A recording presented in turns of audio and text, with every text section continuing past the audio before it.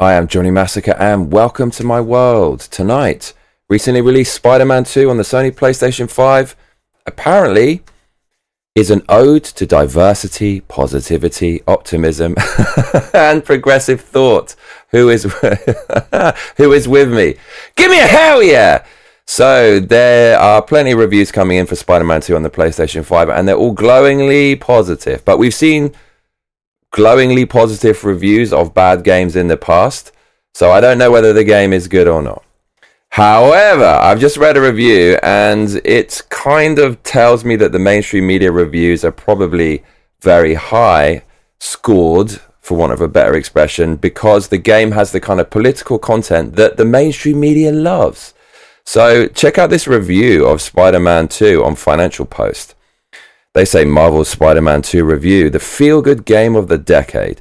Insomniac's follow-up to its 2018 superhero hit is an ode to diversity, positivity, optimism, and progressive thought. This is written by Chad.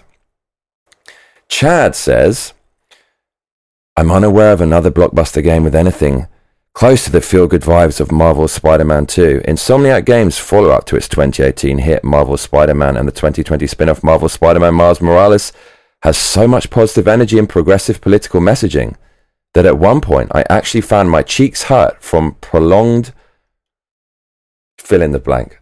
Okay, so the guy writing this review who loves Spider-Man 2, this is one of the tweets he made. He said, I completely forgot overnight that I installed a Chrome extension that changes all instances of Trump in my browser to the big orange jackass, and I've started my morning dying of laughter. So people with Trump derangement syndrome love Spider-Man 2. So what does that say about the game? Now, you want to know what kind of woke content apparently is in this game? Man, buckle up. So Chad says, as you swing through the game's immense and detailed virtual New York, you'll take in a fantastically diverse city filled with people of various ages, gender identities, physical... oh, man. Physical disabilities. He's a journalist, but he couldn't spell disabilities, and skin colours, all just living their lives.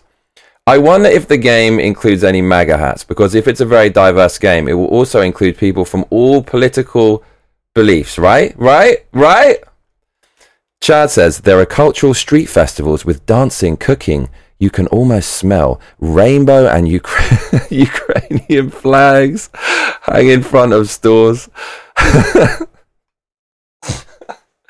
People speak in languages in which they're fluent, whether that means English, Spanish, or ASL. So people using sign language in Spider-Man 2. We're just getting started. So listen to the wokeness in Spider-Man 2 here. Chad says, and missions often up the positivity ante. Some of my favorites are ones where there isn't even any fighting or action or any action, but rather Spidey is just doing friendly neighborhood Spider-Man stuff when he helps a gay kid arrange a series of surprises around campus for his boyfriend. Woo! At one point, someone says they want to pay Spider-Man for his services. Fucking hell, bruv. And he replies that Spider-Man never accepts payment, except for BJ's. I meant hugs. He'll always take a hug. Okay, so I don't really need to read much more there. You pretty much know the political tone of Spider-Man 2. It's a shame because the game actually looks great graphically. I was looking at some videos of it today, and it's probably the best graphics yet seen on the current generation of consoles. So there you go. A lot of people these days are put off by the political messaging in these games because it makes them feel isolated, and they know that the people who make the games hate them. And why would you play something that's made by someone who hates you? But I do know that, I mean, everything's so left-leaning now in entertainment. You have to kind of pick and choose, because if you don't play anything that's woke, you basically will not be playing anything, because there's pretty much in every kind of game there's some kind of wokeness, whether it's the developers want it or whether people are kowtowing to the PSG cartel. I mean, even FromSoft, they don't have biological sex in their games, but obviously the people who make FromSoft, they don't actually hate you. They're doing that under pressure from Bandai and Namco in that case. So do you think you'll still be able to play through it and not be put off by the fact that the developers hate you? Chad says, don't be surprised if a vocal minority of players boycott the game for its social justice themes. Ironically, he says the game makes for fantastic escapism. I mean, what a very warped idea of what escapism is. My idea of escapism is getting away from politics and playing a game that makes you forget about that kind of stuff, where you don't have to think about all this serious shit in the real world. But to a social justice warrior, words basically have no meaning and are completely malleable. So I wouldn't say that this game is big on escapism if it's full of political themes. But yeah, I'm not going to bore you to death with the whole article. But there you go. So it's Spider-Man 2. It's obviously going to be woke. What do you think about that? I'm Johnny Massacre, and if you're just joining us, we're discussing Spider-Man 2, featuring Ukrainian flags, pride flags, missions where you help gay people hook up with their boyfriends, and all manner of progressive themes. But if you have been watching from the beginning, then stop your grinning and drop your linen, donate some cash, and let's keep winning. Streamlabs.com/Johnny Massacre. The more you donate, the more of me you're going to get. You can just punch that into your browser there, https://streamlabs.com/Johnny Massacre. We've got how many days to go? 2 weeks to go to make $1,144. That is how much we made last month, and we've made $447 so far. Really appreciate you. See you in the comments down there. See Milky T says, hell yeah. Internet Tough Guy says, sup Johnny, sup Internet Tough Guy. And I see Brittany Elder. Haven't seen you for a while, Brittany. How are you, Brittany? I was going to call you Britters, but I know you don't like that, so I'll be respectful and call you Brittany. Wouldn't want to misname you. Wouldn't want to dead name you. Internet Tough Guy controversial statement says, everybody knows Superman is the best superhero. My favourite is actually Spider-Man. I like the 90s comics where they're more grittier, and where Venom was like a real beast and a real threat. Those are my favourites. 90s X-Men from 1990 to about 95. After that, the art style went all weird and just, I can't even describe it, but I really didn't like the way it went after that. But man, I'm so lucky to have experienced the 90s X-Men aesthetic put into a video game with amazingly talented Japanese animators in the X-Men versus Street Fighter and Marvel versus Street Fighter titles. That was my era. There's an element of nostalgia there, so I am biased, but early 90s Spider-Man, oh my god, that was good. Also, of course, Batman, early 90s Batman was great as well. Internet Tough Guy says, the new Zelda game is really, really good. Elden Ring levels of fun. Keeps pushing me to play it. I don't have a Switch, but if somebody sends a Switch to my P.O. box, I'll play it. I'll play it live. Linda Marconi's here. Hello, Linda Marconi.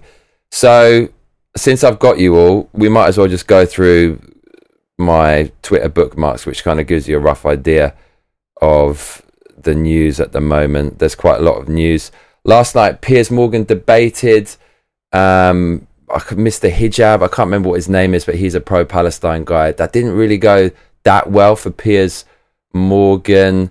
Hijab was very well prepared in his arguments and was, I mean, his strategy reminded me of a lot of the passionate like pro-Hamas people themselves. Are very aggressive, very in your face, don't give you a second to breathe, just like run in there and like kidnap and murder your women and children. This guy Hijab was just all over Piers Morgan. Everything Piers Morgan said, Hijab dictated the tempo of the debate by going, yeah, I've never seen someone take this much Adderall. He must be at the upper threshold of the legal limit of Adderall. He was just shouting and screaming at Piers Morgan, and he was mad aggressive. But Piers Morgan was going really red, and I don't think Piers Morgan was that prepared for the debate. And this is a problem. People who are pro-Palestine and Hamas, they take advantage of the West's kind of good-naturedness and the way that they have a kind of guilt about their past, colonial past, and they know people are like that, and so they take advantage of it. Piers Morgan went into that debate really respectful, and you could tell he was making a real conscious effort to speak slowly and calmly and try to find some common ground. But this guy went into attack. He went into attack Piers, and he's good in a debate, but he's very loud and abrasive, a bit like myself maybe at times. So that happened, and that's blowing up on the internet, so you should probably check that out. But it's such a miserable debate because one person I don't think was in there wanting to have like a well-meaning debate. He went in there to destroy, and Piers Morgan actually wanted to kind of collaborate. So that happened. That was kind of interesting. I saw that yesterday. What else is going on? So let's just go through some random Twitter bookmarks, shall we? So apparently it's George Floyd's 50th birthday. Interesting. And I can't help but see the parallels. Like, George Floyd was a criminal, drug addict and a loser and an absolute bastard. If you look, he was involved in a robbery where they robbed some pregnant woman at gunpoint. That's legit. He did a bunch of other weird, terrible things as well. And he had a lethal dose of fentanyl in his system when the police arrested him. And so they took this guy who was a massive cunt, and they used his death in order to kind of mobilize the masses into some kind of political movement. And then you can see similar things happening in like Palestine. You have all these absolute fuckers like Hamas, and they do something really stupid and they end up dying, and then in the same way they use their deaths as a way to like mobilize the masses. So there's kind of weird parallels here. It's you know, when somebody dies, it can mobilize people and create some kind of movement. And you must have noticed that. It's really, really interesting, the psychology of how that happens, right? Somebody dies, and that's the trigger that makes a mass group of people get together and say, right, this has gone too far. And that's called a martyr. So the power of the martyr is massive. And it's George Floyd's 50th birthday. The movement he's associated with recently, various chapters came out and had celebrated like Palestine and supported Palestine with silhouettes of paragliders, which is obviously praising the Hamas terrorists that went in and murdered thousands of civilians. So this guy that is essentially spawned the Black Lives Matter movement, that movement now like aligning themselves with Hamas and stuff like that. So it just goes to show you how ridiculous all of this was. Hamas, BLM, people, they've lost so much of their clout, and so many of them have been in trouble for fraud. And Patrisse Cullors has distanced herself from the movement because obviously they took a lot of money and it's badly managed, and they were very, very sketchy what they did financially with the donations and where the money went and stuff like that. So this is still going. They're still going to champion Floyd. It's his 50th birthday. And James Lindsay on X says, probably the largest fraud in American history. Interesting. So what other news we got going on today? In Washington, D.C., the Post-Millennial says pro-Palestinian protesters fight police officers attempt to breach the barrier at the White House. What? I thought these people have to go to jail for life, considering January the 6th. What's happening here, bro?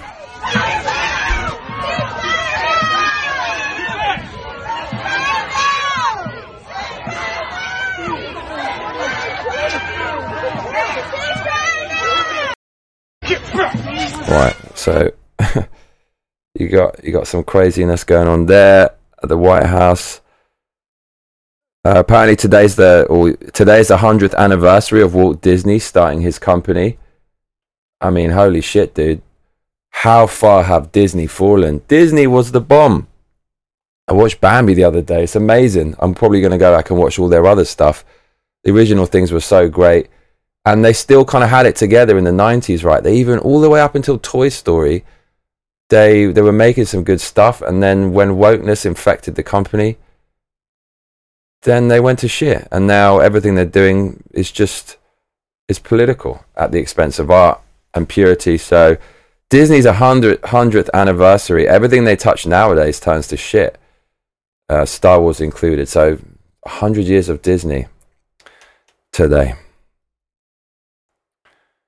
I found this Babylon Bee post quite funny because it touches upon a truth, in my opinion.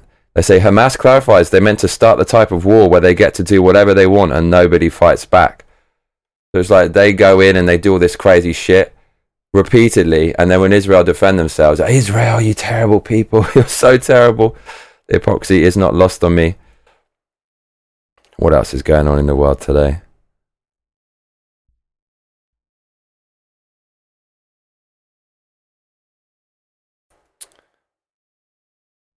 Not much else, really.